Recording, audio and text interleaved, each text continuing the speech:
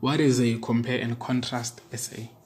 To compare is to examine and see how things are similar, while to contrast is to see how they differ. A compare and contrast essay therefore looks at the similarities of two or more objects and its differences.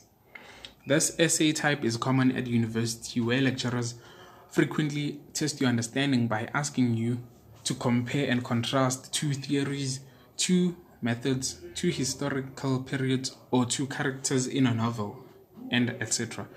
The structure of this type of essay is as follows. There are two main ways to structure a compare and contrast essay, namely using a block or a point-by-point structure. For the block structure, all the information about one object is being compared or contrasted and is given first, and all the information about the other object is listed afterwards. This type of structure is similar to the block structure used for a cause and effect or a problem solution essay.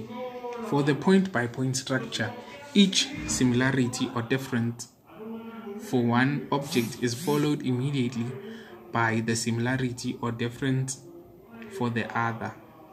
Both types of structures have their merits or advantages. The former